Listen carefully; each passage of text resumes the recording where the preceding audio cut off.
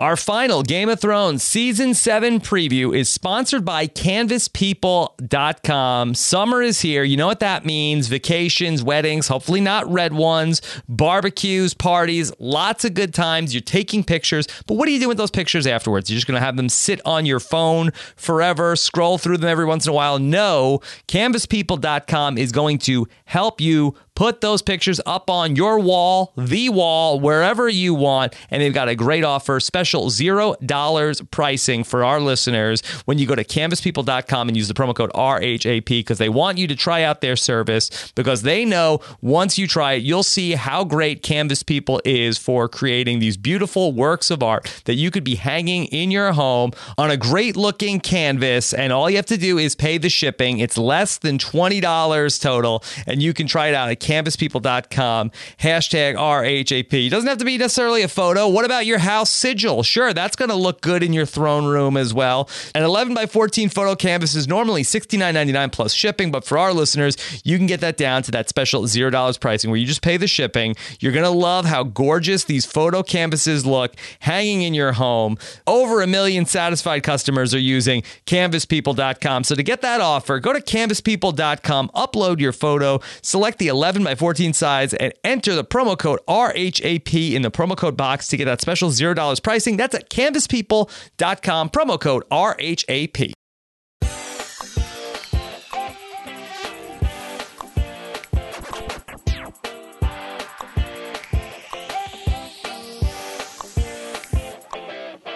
The wait for Game of Thrones Season 7 is just about over, but we are just getting started, kicking off your Game of Thrones weekend here on the road to Westeros, day number 7. And now, here he is, the guy who's been throning it up alongside myself here for the last 7 days. Here is Josh Wigler. I'm Rob Cesternino. Josh, how are you? I am doing really, really well. Very excited for the Westeros weekend, Rob. Westeros weekend is finally here. And of course, Game of Thrones Season 7 kicks off this Sunday night on HBO. We will be live after the episode at 10:15 p.m. Eastern Time to talk about it all with the Backfish. Stephen Fishback will be joining us, and we will be right here on postshowrecaps.com on the Facebook Live. So make sure, if you would like to ask us your questions right after the episode, you can join us to talk through all things Thrones, and make sure you subscribe to our Game of Thrones podcast, because we have so many different things coming up for you here this Game of Thrones season. That's all at postshowrecaps.com/GOT iTunes. Josh, you good? You're loose? I'm great. I'm loose. I'm psyched. I'm happy. Yeah, look, it has been a long time since we have had new Game of Thrones to talk about. And in just a couple of days, everybody's going to be able to talk about the Season 7 premiere, the first episode back in God knows how long. I mean, what, like 15 months at this point? It's been quite some time, and we waited. It's here, and it's going to be done like that. 7 weeks only here in this season, and summer already flies by, and we're not talking about the dire wolf. And no, then, summer doesn't do anything anymore, unfortunately. Yeah. And by Labor Day, boom, that's it. We're going to be in the real home stretch down to the final 6 for Game of Thrones. It's going to be a really fast season here on Game of Thrones, and I'm excited about that. I think, would it be great to have 10 episodes and a 10-episode final season as well? Of course. The more, the merrier. We'll take what we can get. We'll happily accept more if that's what's on the table. But it's a condensed 7 episodes, and I think that kind of storytelling can really lead to something pretty explosive and really condensed. And I think that's a great place to be in as we're in this final stretch of Game of Thrones. They mean business, and hopefully business is going to be good. Okay, so we have a lot of Game of Thrones podcasts coming your way. Of course, I mentioned that we're going to have the live shows after the episode, but we're very excited to announce a new addition to the podcast lineup that we're going to have for you guys. Come Tuesday morning, you're going to hear the debut of our newest Game of Thrones podcast, The Deep Dive, where Josh Wigler is going to be taking us through all of the different storylines to bring in all the information that he has, will be able to explain to us after the episodes. Listen, let's be honest. It's just because someone's going to have to clean up Fishback's mess after those Sunday night know-it-alls. So yeah, since I can't be on the Sunday night live shows, that's going to be Rob and Steve, and then Rob and I are going to get together just a day or so later to do a deeper dive into everything that happens in the episode. We'll drill down into every specific storyline. It's going to be a co-production with The Hollywood Reporter, my home base of operations, so that's very exciting. Post-show recaps is going Hollywood, Rob. Yeah, so that's very exciting, and I really like this format to be able to then, Sunday night with Steven, it's going to be really emotional, where it's going to be a lot of, oh my God, a lot of, can you believe that, a lot of hyperbole. I think then on the deep dive, you come in and really just set the record straight. Here's what you guys are wrong about. Here's what I've learned since the episode, and that's going to be the very informative version of the podcast. Well, I think it's going to be cool because Mondays are going to be very busy Game of Thrones days for me. Certainly, that's going to be the days that most of the press are talking to actors, talking to production designers, anybody they can get their hands on, doing their deep dive analyses as well. So there's going to be a lot of material to comb through on those Mondays after the Sunday episodes. So we'll definitely get a lot of that insight and analysis into those shows. So I'm excited. I think it's going to be a really fun one.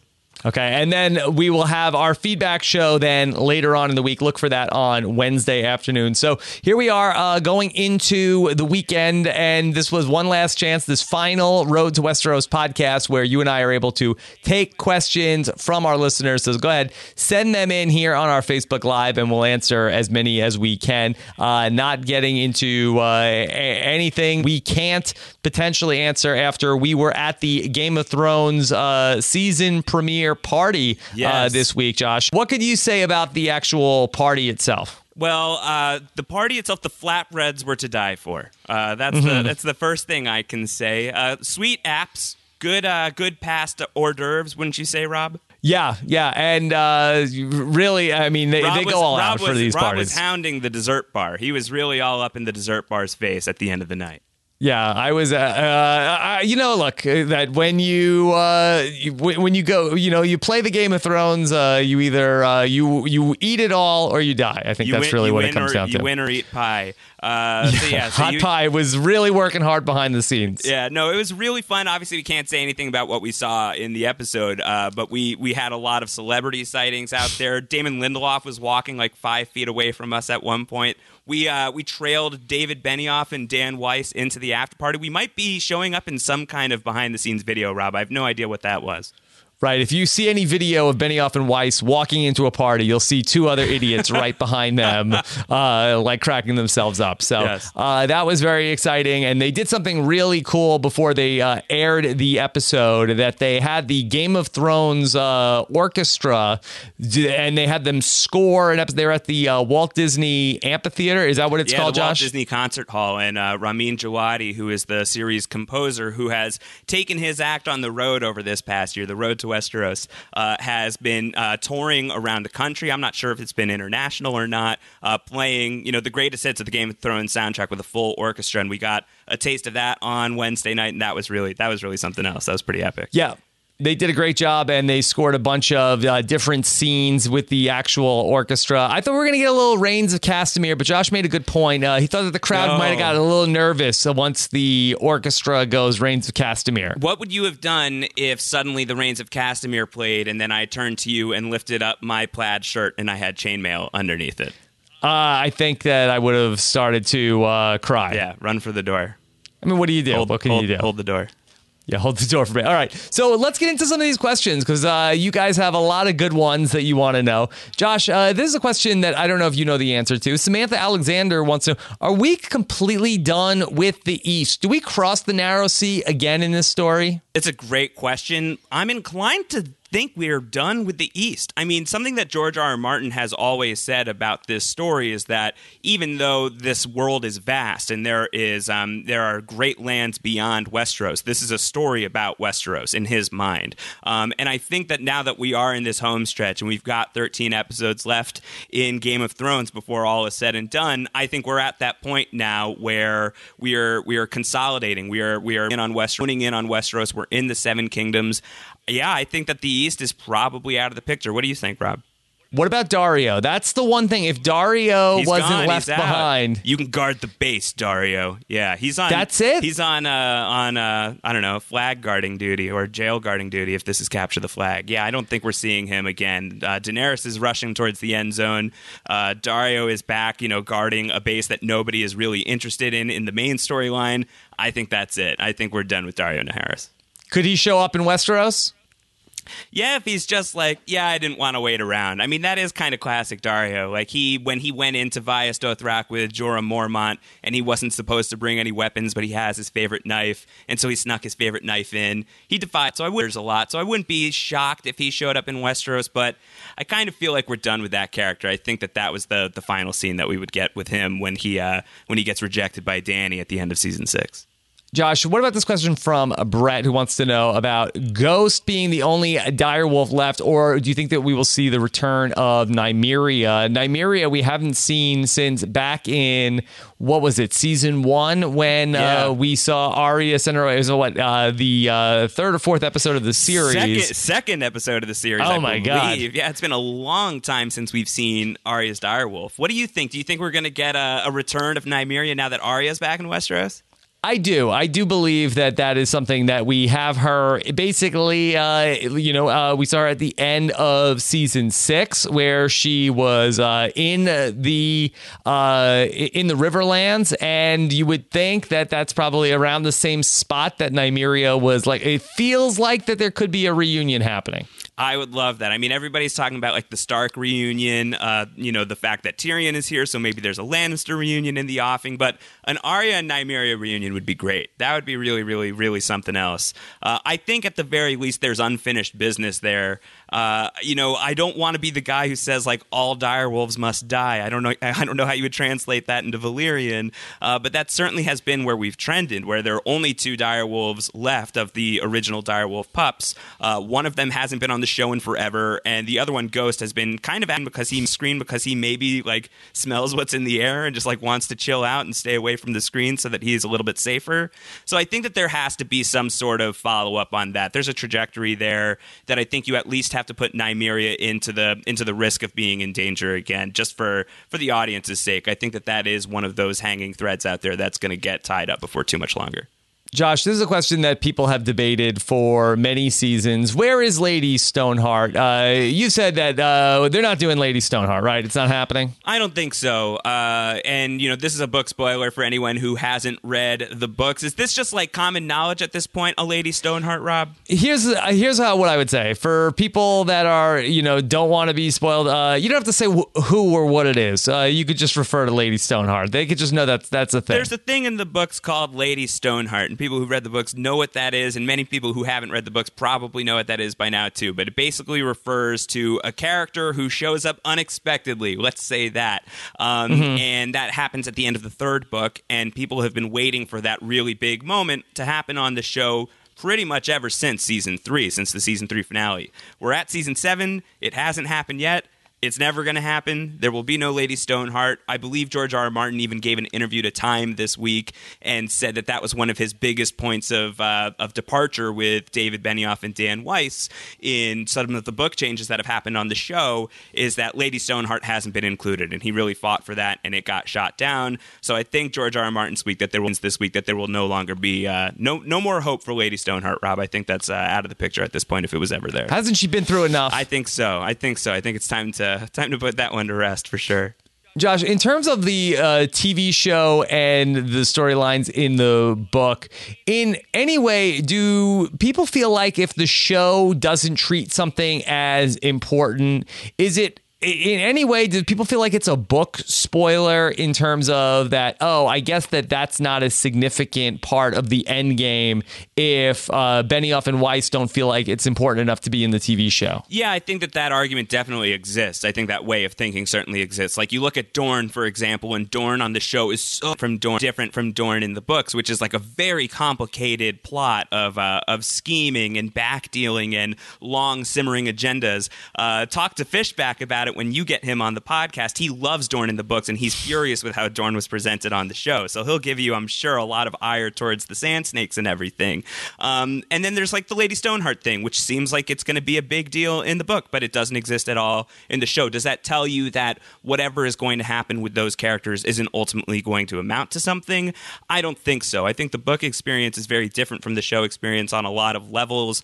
And what's more, I think the show is taking a lot of the plot weight that is on some of those characters that are not showing up on the show and placing it onto fan favorites that have really popped on the show. Like, I think that you can see there's been arguments that like Sansa's story has taken something of a Stoneheartish tone at certain points, and maybe she's somebody who will be able to resolve whatever Lady Stoneheart is up to in the book. So there's that kind of thinking as well. I think that the experiences are separate enough that the show isn't spoiling the books in that regard. Other regards, sure, like the Hodor thing, like that's just a thing that when we get to it in the book, it's going to be like, wow, well, that's really hard to read, but I kind of knew it was coming. So there are definitely moments like that, but something like that with Stoneheart being cut or a storyline being minimized, I think that you can see the traces of what that impact in the book will be elsewhere in the show.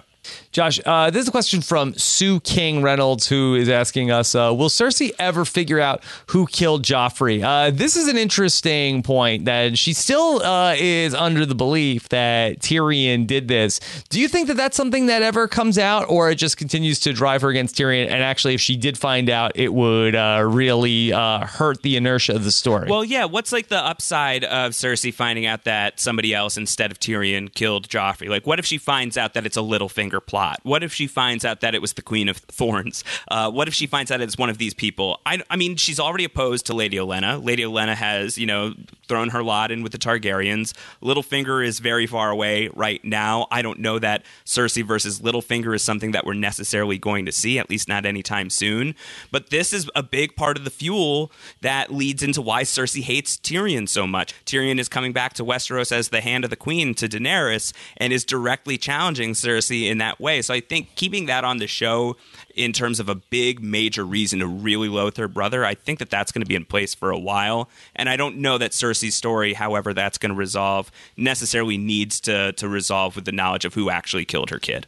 I'm not sure who would actually be motivated to do it. The only thing I could think of is that if we ever get another Lady Olenna Cersei meeting where, that I think that Lady Olenna might want to throw it in Cersei's face right now. Like, just so you know that I killed Joffrey. Right. Like Littlefinger, it probably doesn't suit him, but it might be for Lady Olenna. She might want the spike points there. I watched Joffrey die. Yeah, I did. I took off the necklace. Go back and watch the tape. But I didn't. I just wanted you to know. This is a question I haven't heard before, Josh. This is from Charlie, who's asking us, % chance that Ygritte comes back to life. Is this something people are talking about? This is not something that's super on my radar. I mean, I can understand the hope for Ygritte to come back to life and the desire to see her come back to life, but as far as I'm concerned, that was that was a very decisive ending for that character. I think a very definitive death.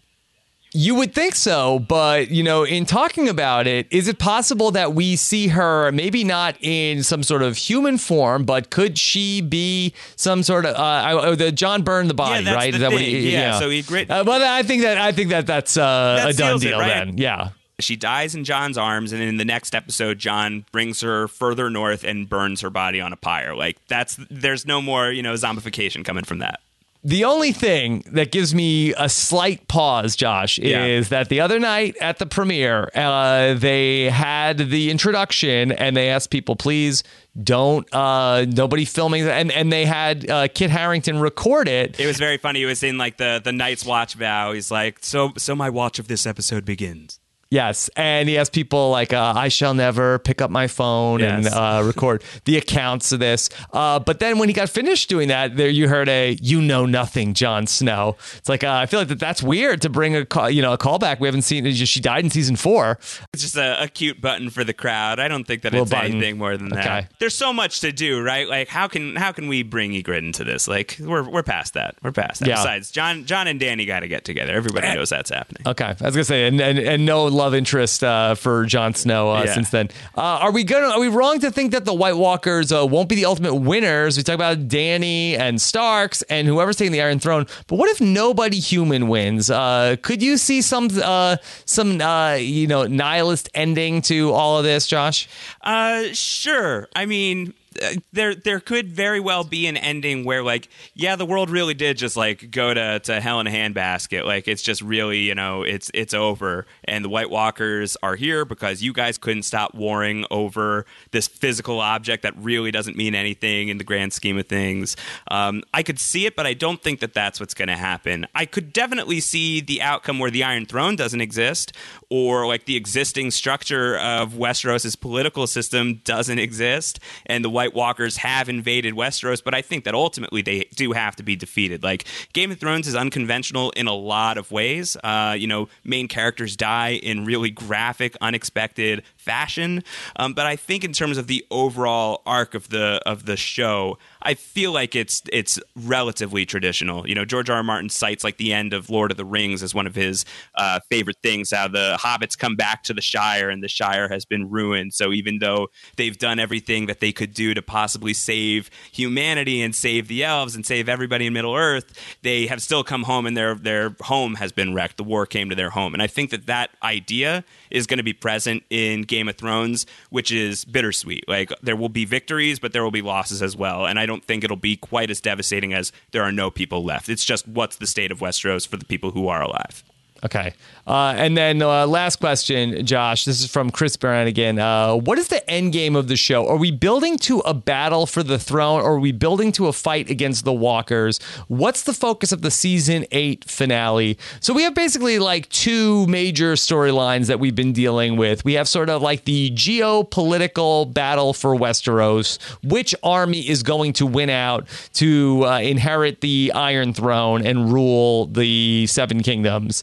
Then we also have the battle for the, sake of humanity, or whatever the people in West, Westeros world, and that is going on as well. Which do you think the show settles first? Do you feel like that season 7 is going to be the geopolitical battle and season 8 is the ultimate battle of White Walkers versus, or do you think that those things end up happening simultaneously over the two seasons? Yeah, I used to think that probably this is the season where they're going to completely deal with all of the political problems and the White Walkers will come in season 8. But I'm starting to think more and more that it is going to be something of a simultaneous storyline, a final storyline. I think that there is certainly resolution that needs to happen with the three human armies as they exist, the North, the Targaryens, and the Lannisters. But I don't know that it necessarily has to end with just, one of these armies like just crushed underneath somebody's boot heel and like maybe Jon and Dany are together and Cersei is just completely crushed. I do think that this could be something that continues to last into season 8.